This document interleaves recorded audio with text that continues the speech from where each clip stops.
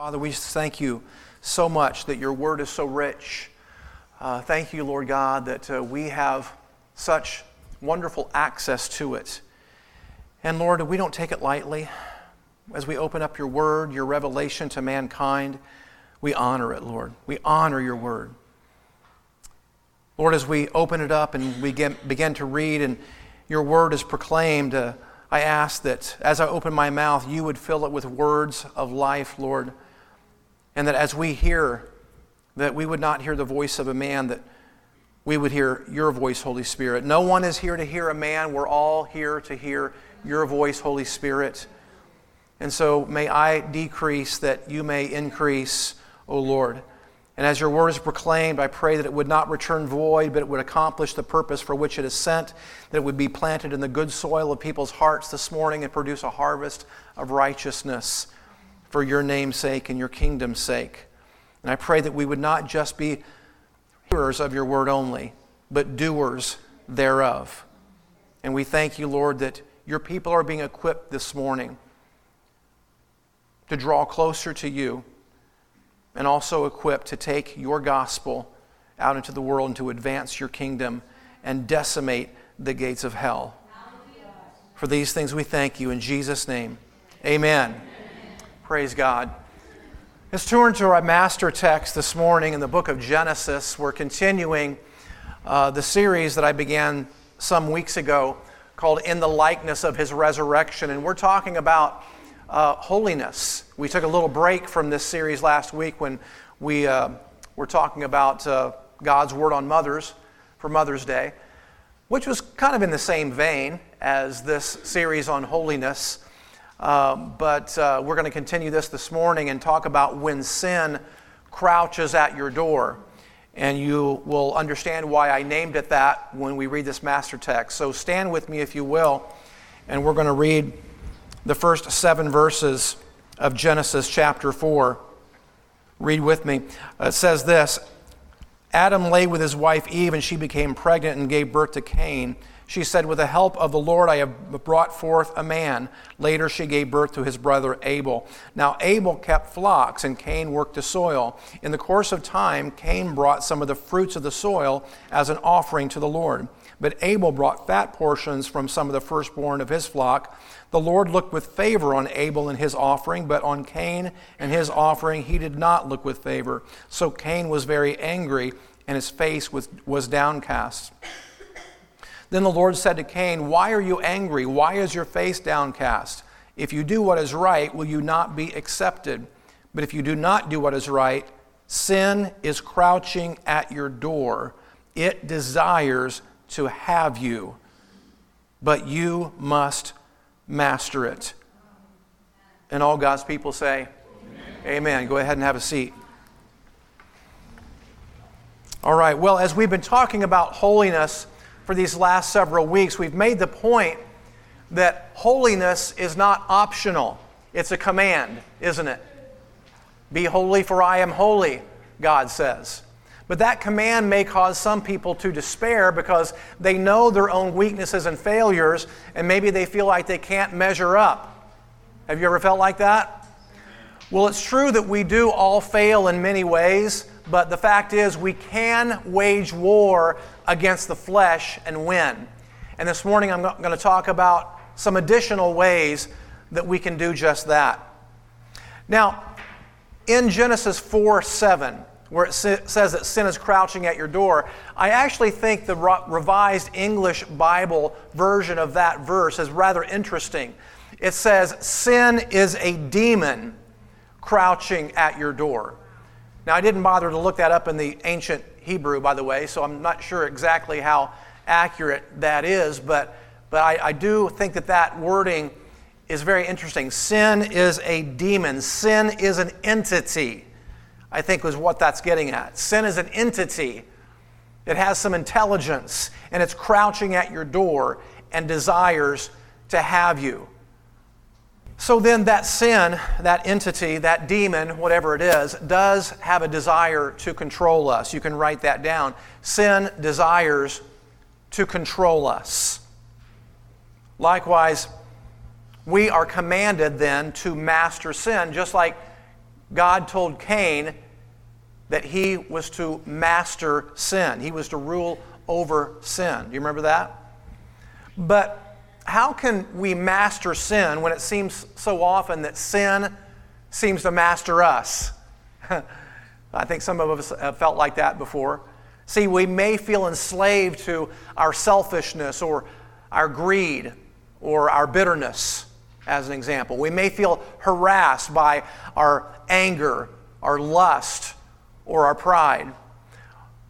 Well, I think some of you are going to get set free today because we're going to talk about some little-known concepts about battling sin that some of you may have never considered before.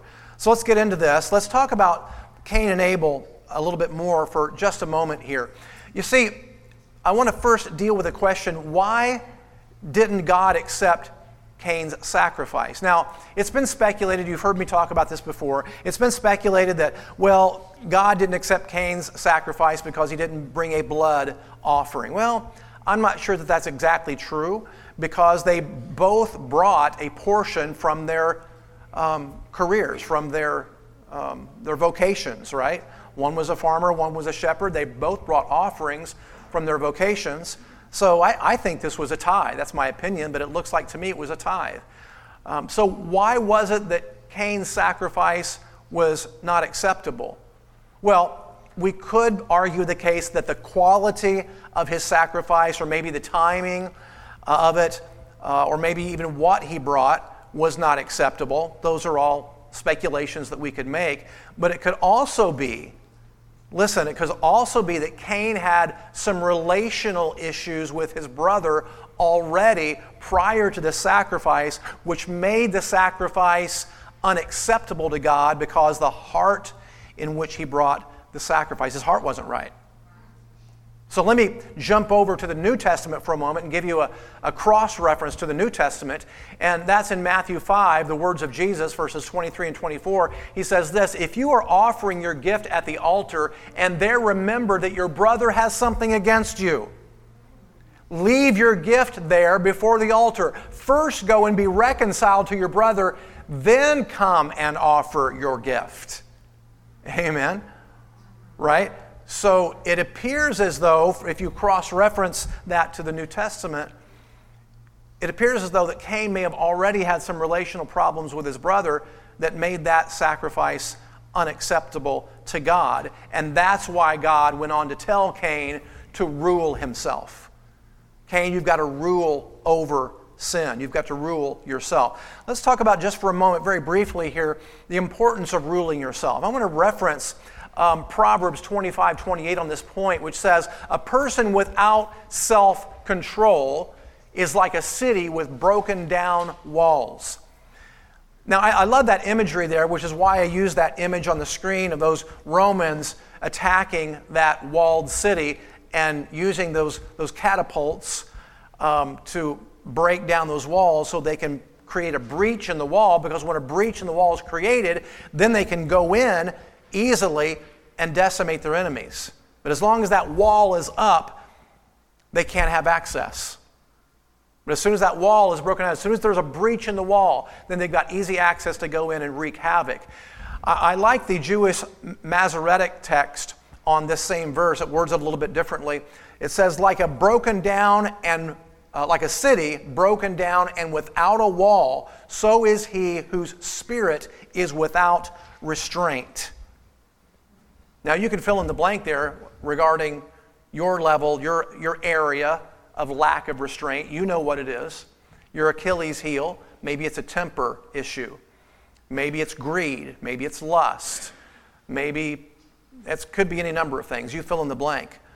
But remember this verse, like a city broken down and without a wall, so is he whose spirit is without restraint. In other words, we have to learn to rule ourselves, don't we?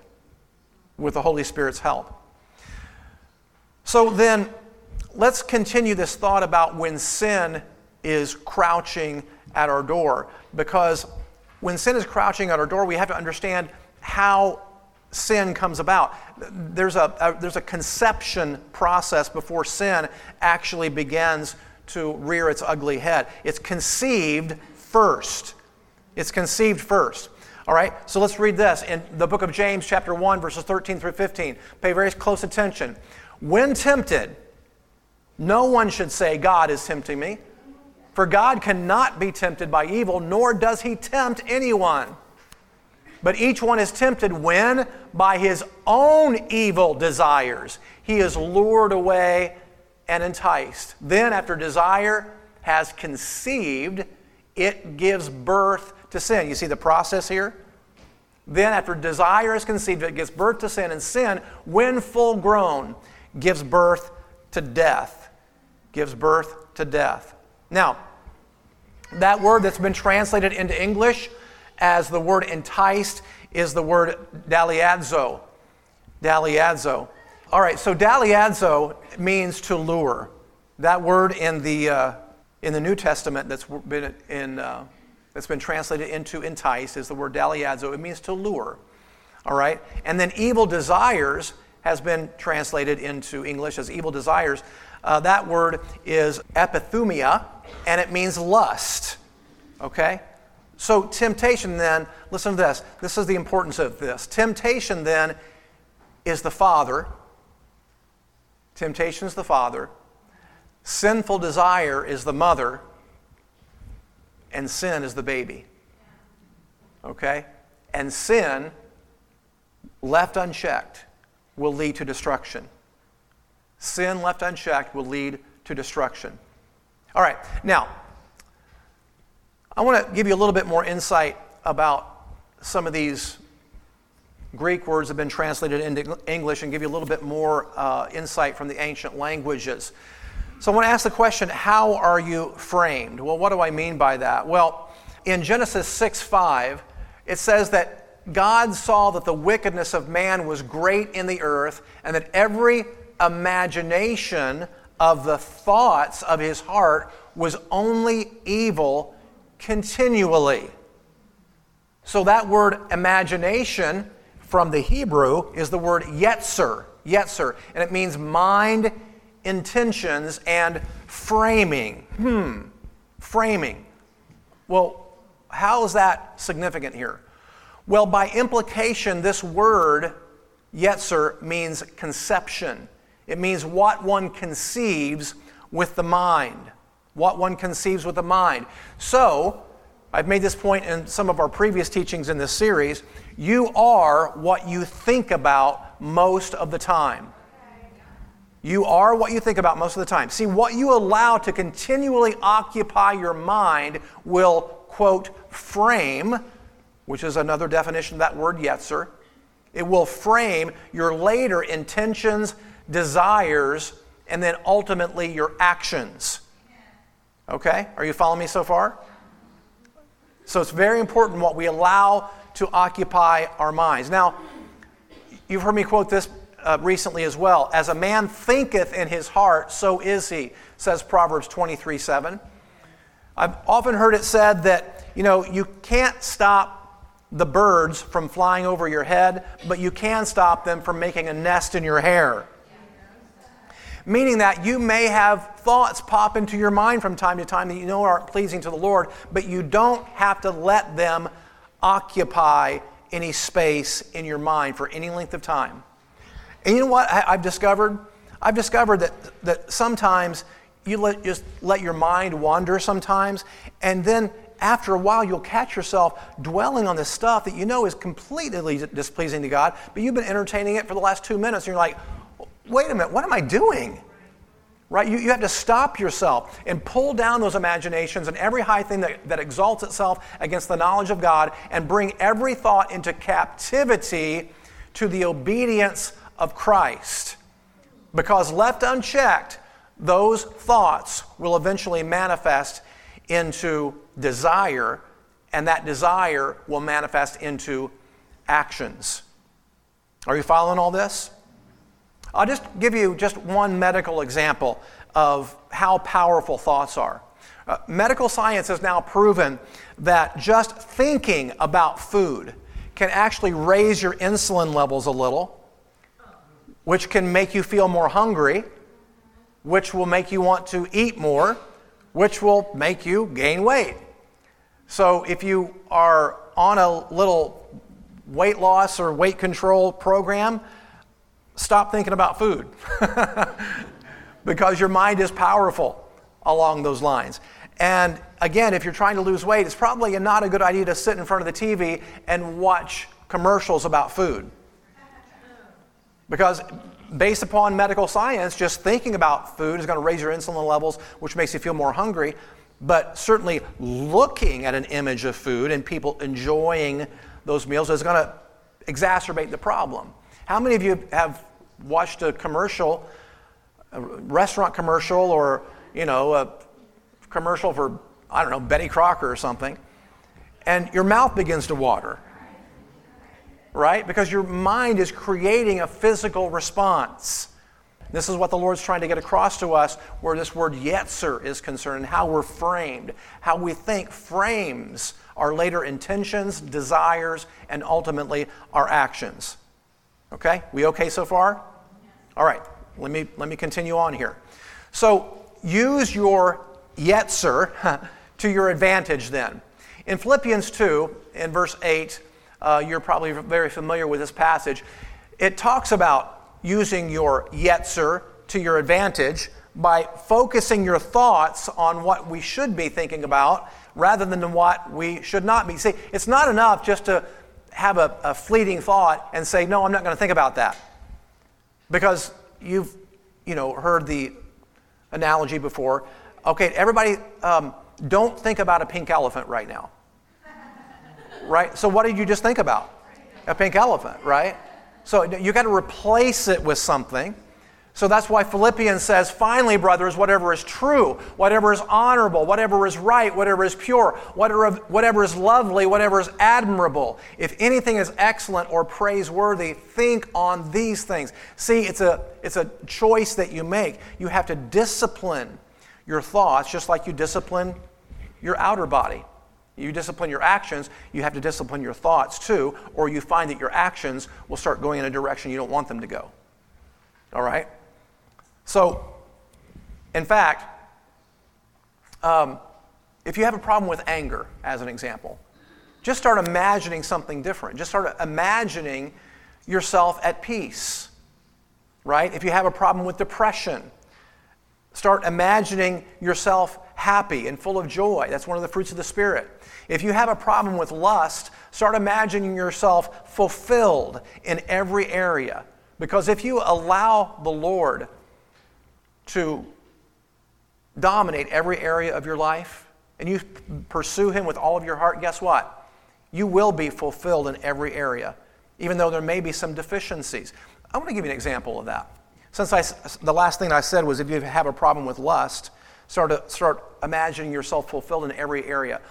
I had a friend, he's deceased now, but when he married his wife, they both came out of marriages that were very bad marriages that didn't work out, but they both loved the Lord, they found each other, and they got married. Well, 2 years into my friend's relationship with his new wife, she was diagnosed with breast cancer. And she ended up getting a double mastectomy and having some ongoing health challenges throughout the rest of their marriage. But they were married for 28 years after that, until his death. Now, there's a lot of people, I know some people. The wife gets sick, she can't fulfill the man sexually anymore, he trades her in for a new model. And that happens, in both scenarios, by the way. Because I know people, even in my own family, who have, they've been married to, women who were married to sickly men and I didn't sign up for this, I'm out of here. But this man stayed married to this woman for another 26 years, 28 in total, because she got sick 2 years into their marriage. And he was lovingly devoted to her for the rest of his life. And he referred to her as his hero for going through what she went through with such bravery. Don't you love that?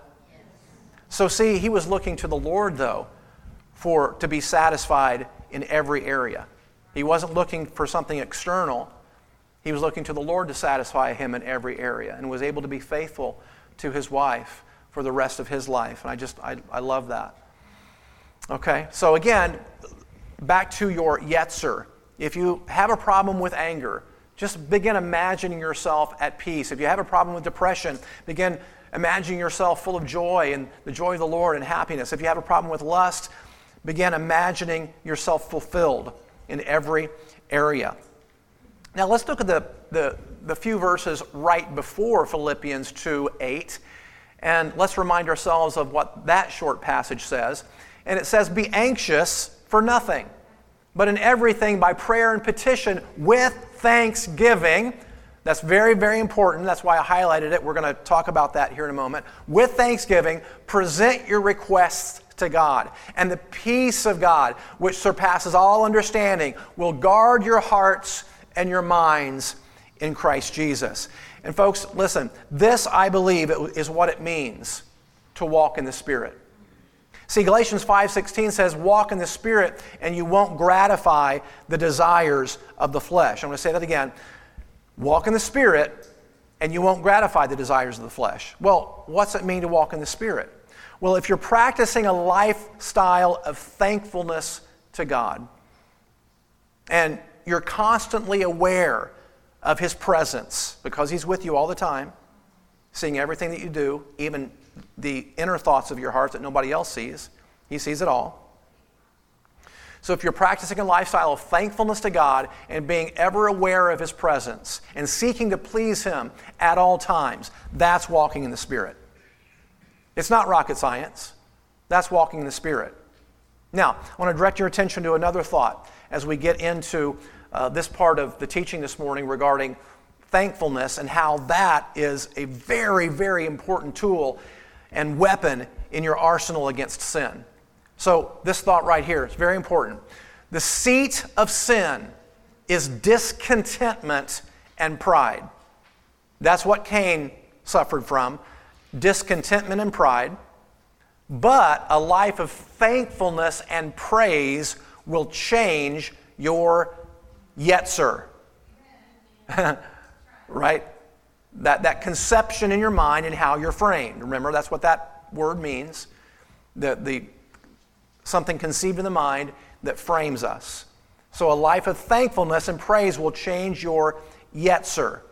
That's why I have a very high priority on praise and worship in this church.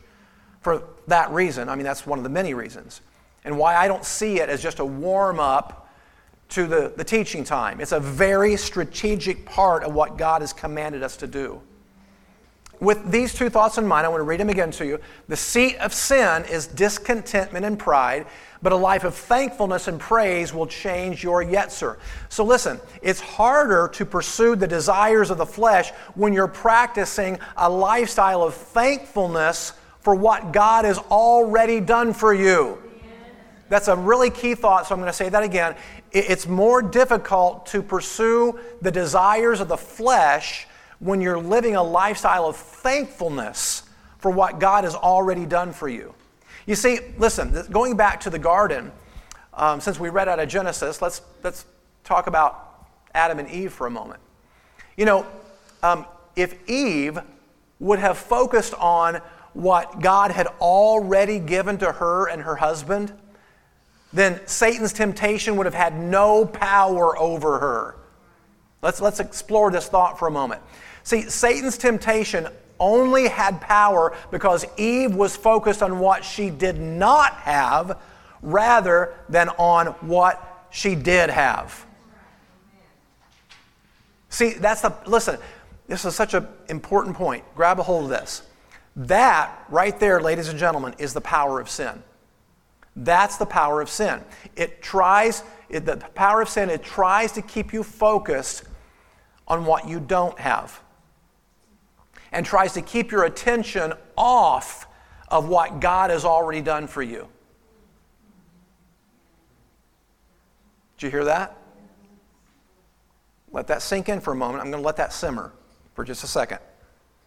The power of sin is that it tries to keep you focused on what you don't have rather than what God has already blessed you with.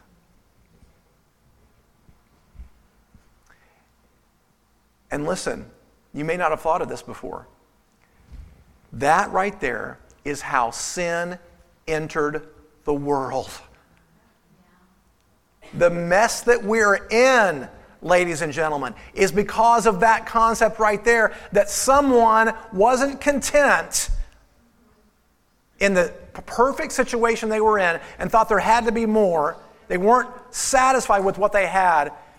They were focused on what they did not have. The one thing that they did not have, that's what they focused on, rather than being so thankful for all that God had already given. And we have suffered from that scenario and that particular frame of thinking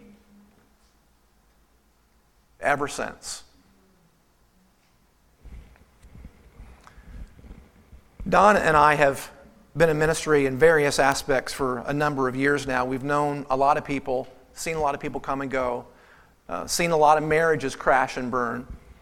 And I can tell you this, every time we've seen a marriage crash and burn, every time, without fail, 100% of the time, it's because someone was focused on what they did not have rather than what God had already blessed them with. And you know what they do? They decide, I didn't sign up for this. This is too much trouble. I'm out of here. And you know what they do? They go get married to somebody else and they just trade in problems. So they may have gotten rid of the first problem they had with the previous spouse, but they move on to a different spouse, and now it's a whole new set of problems that they didn't anticipate. And sometimes they're a lot worse than the previous ones. Am I talking to anybody this morning?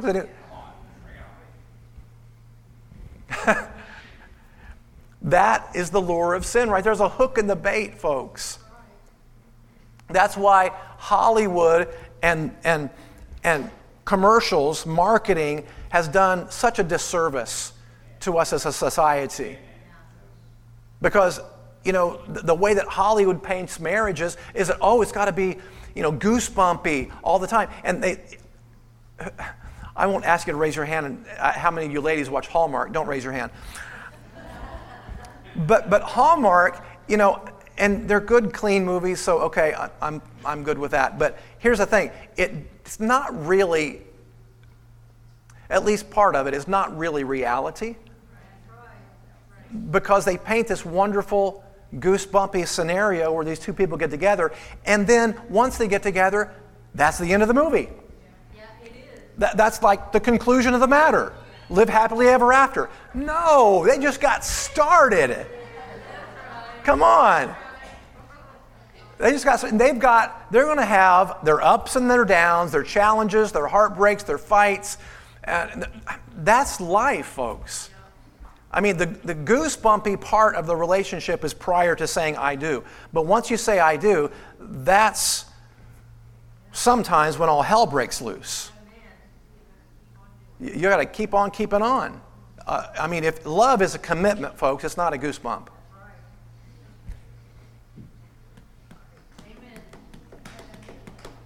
Can I say that again? Love is a commitment, not a goosebump. Okay? Hallelujah.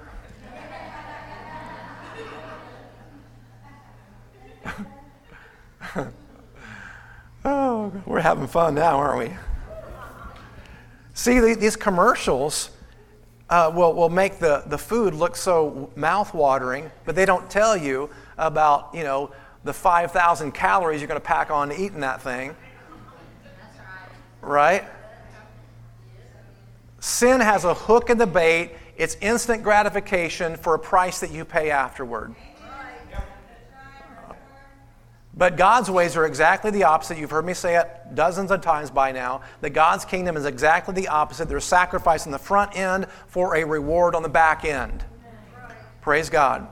That's why 1 Timothy 6:6 says something very profound that I want you to really get this morning. Godliness with, who knows? Thank you. Godliness with contentment is great gain.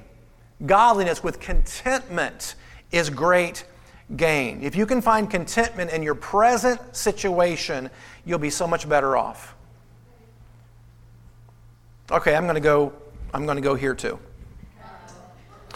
You know, you see all these people marriage hopping, and they just, like I said, trade in problems. But you know what? People do that with their jobs, and people do that with churches. Oh, come on. I see people, I mean, I don't know how many people. Listen, I've had people, oh, God help us. I've had people say to me seriously, oh, Pastor Andy, God led me to this church. And oh, I thank God for you, and I thank God for this ministry. I know that God led me here. They're gone in 6 months. Why? Because they got offended at somebody. They got their little feathers ruffled. They got their little tender feelings hurt. They got their little toe stepped on by somebody. Or maybe the pastor gave them a word that they didn't really like. I've had people come to me for marriage counseling before, and I've told them point blank something from the scriptures. They didn't want to hear that. And now they never come back. You know, a wife, for example, wants to just complain about her husband. And so I've sat in conversations with someone like going off about their spouse and like, nah, nah, nah, nah, nah, nah, nah, nah. And then I give them a little scriptural truth right here, and they didn't want to hear that. They wanted to use me as a sounding board and to have me pat them on their head and say, oh, it's going to be okay. I know he's a jerk. That's what they wanted to hear. But when I give them some biblical truth, they're like, bam, right between the eyes, and like, I didn't sign up for that. I'm out of here. Folks, listen. If you can find some contentment in your current situation, you'll be so much better off, rather than just trading problems. Because guess what happens to church hoppers that hop churches because they heard something they didn't want to hear? They'll go to the next church and they'll be oh so happy for 6 months to a year. And then somebody else is going to ruffle their feathers. They're going to be out of that church too. And some people have hopped around 10 churches in 10 years and 4 or 5 spouses in about that period of time. And I know people that change jobs every 2 years for the same reason. And rather than growing in their careers, they just make these lateral moves, and now 15 years have passed, and they're still making the same amount of money they made 15 years ago. Hello. Godliness with contentment is great gain. Whew, we're getting into some stuff this morning, aren't we?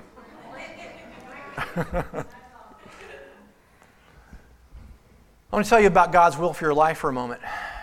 This is right out of the scriptures. 1 Thessalonians chapter 5, verses 16 to 18 says this.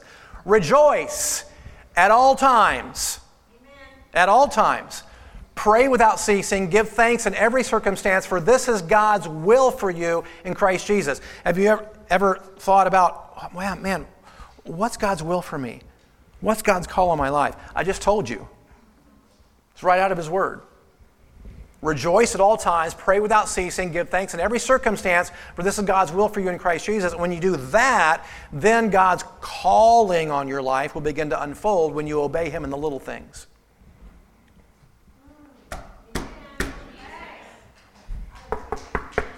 McFly. Is there anybody home? Obey Him in the little things, the bigger things will unfold in His timing. A lot of people are looking for a great big calling from God, but they're not obeying Him in the little things. And God said, I can't use you until you obey me in the little things. Once you do that, then the bigger things will unfold in time. Praise the Lord.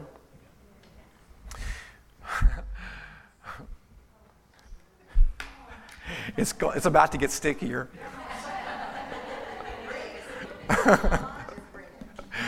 Samantha up here on the front row says, bring it. Okay. 2 weeks ago, we talked about lukewarmness and compromise. And I want to add a quote to that part of our discussion because it does relate to this point about rejoicing at all times. So I'm going to give you a quote from Charles Spurgeon, who was not a person that really minced words. And he said this, lukewarmness is a way of saying, God, I believe in you, but you just don't excite me.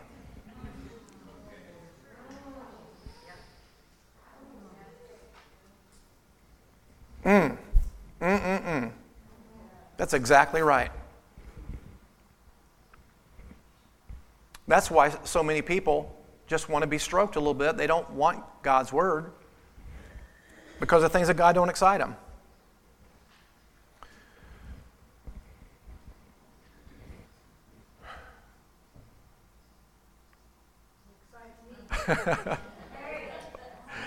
Is anybody awake this morning? See, and listen, it's so easy to become lukewarm when you let yourself forget all that God has already done for you.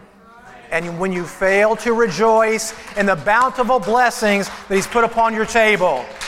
Yeah, go ahead. Don't patty cake around. Give the Lord a praise offering.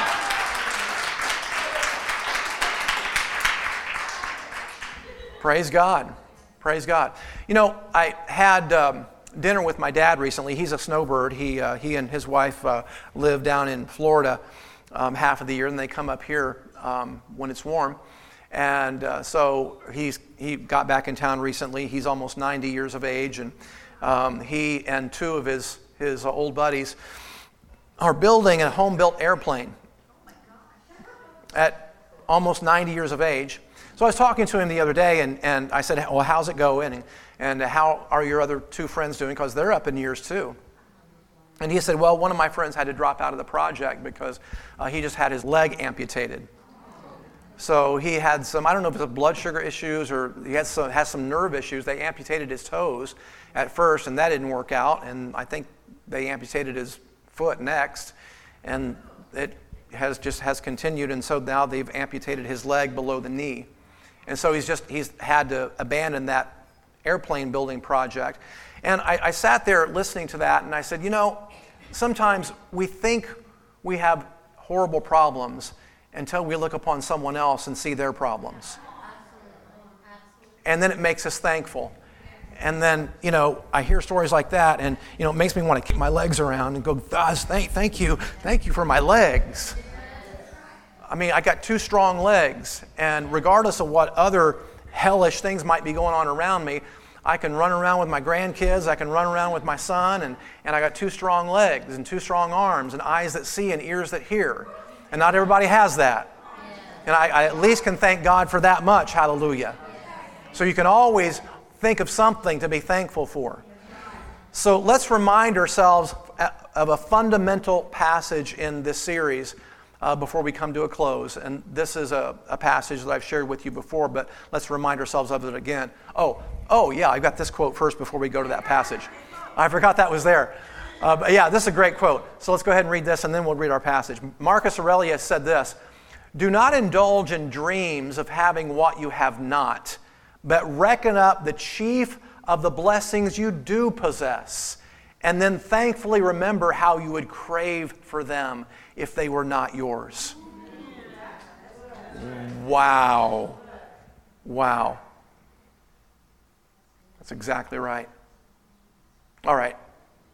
So we're starting to begin to think about maybe starting to come to a close.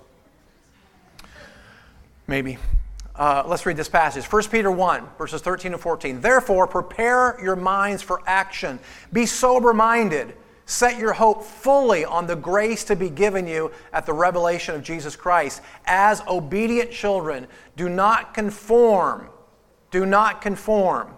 Do not conform. Do not conform to the passions of your former ignorance. But just as He who's called you is holy, so be holy in all you do. For it is written, 'Be holy, for I am holy.'"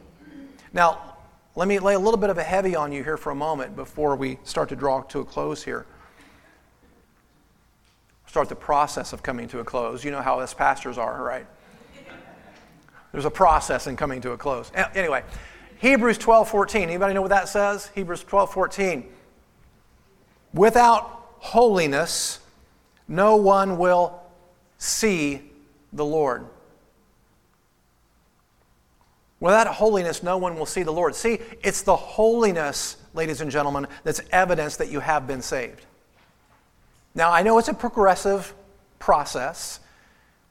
If you got saved yesterday, you may not, be where you're going to be in 10 years. And if you've been saved for 10 years, you're probably not right now where you will be in another 10 years. So there's a process, but that progression, that process of holiness is evidence that you have been saved. Without holiness, no one will see the Lord, because without that process of holiness going on, I have to doubt that someone's even been saved. If there's not some degree of evidence that they're growing in holiness.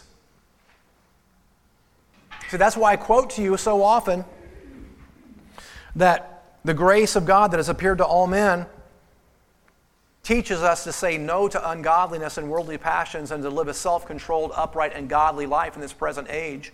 That's Titus chapter 2.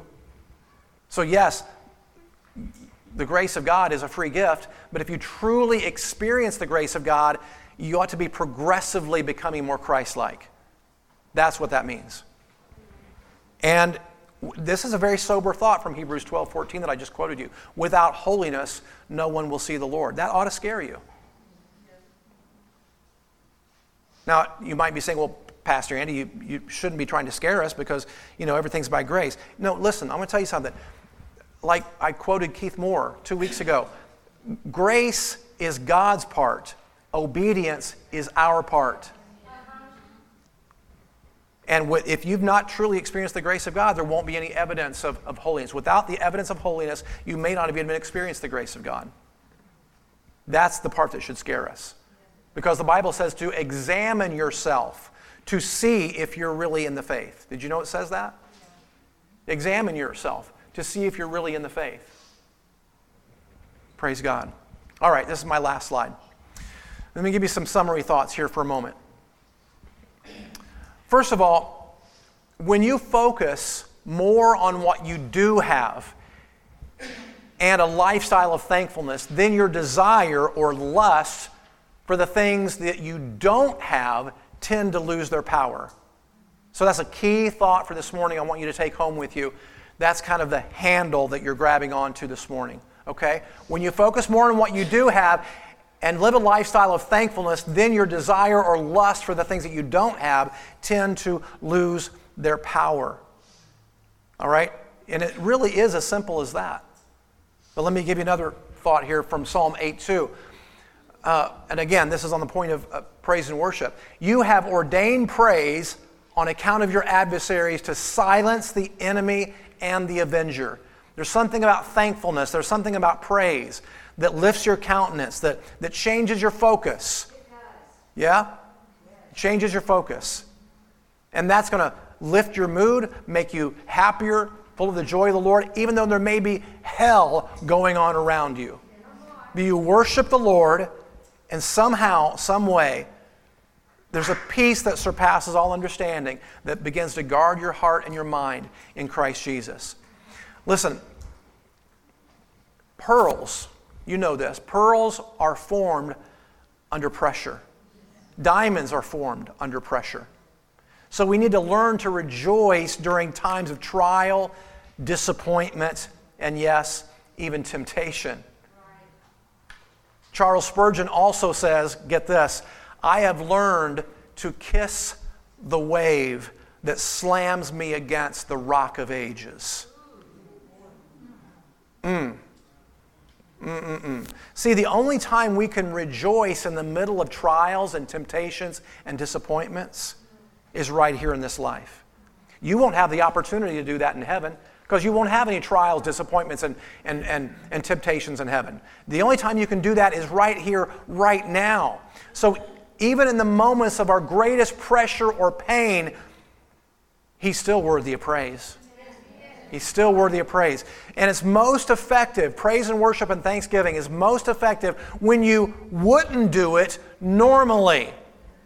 See, the greater the pressure or pain, the greater the disappointment, the more intentional the offering has to be. The more intentional the offering.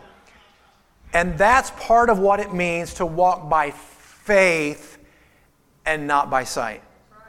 To walk by faith and not by sight. You know, listen, on a closing note, the Bible tells us that the people of Israel, ancient Israel, only rejoiced in God's works.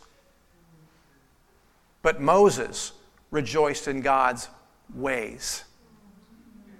You know what that means? It means Israel, the people of Israel, only rejoiced in God's miracles and His provision, His works. But Moses rejoiced in God's ways. He had an intimate relationship with the Lord. And it's in that kind of divine romance, ladies and gentlemen. It's in that kind of divine romance that we find divine order for our lives. I'm going to give you a closing quote and then we're done. H.A. Ironside said this: "We would worry less if we praised more. Thanksgiving is the enemy of discontent and dissatisfaction." And I'll add that thanksgiving takes the wind out of the sails of sin. Stand with me if you will.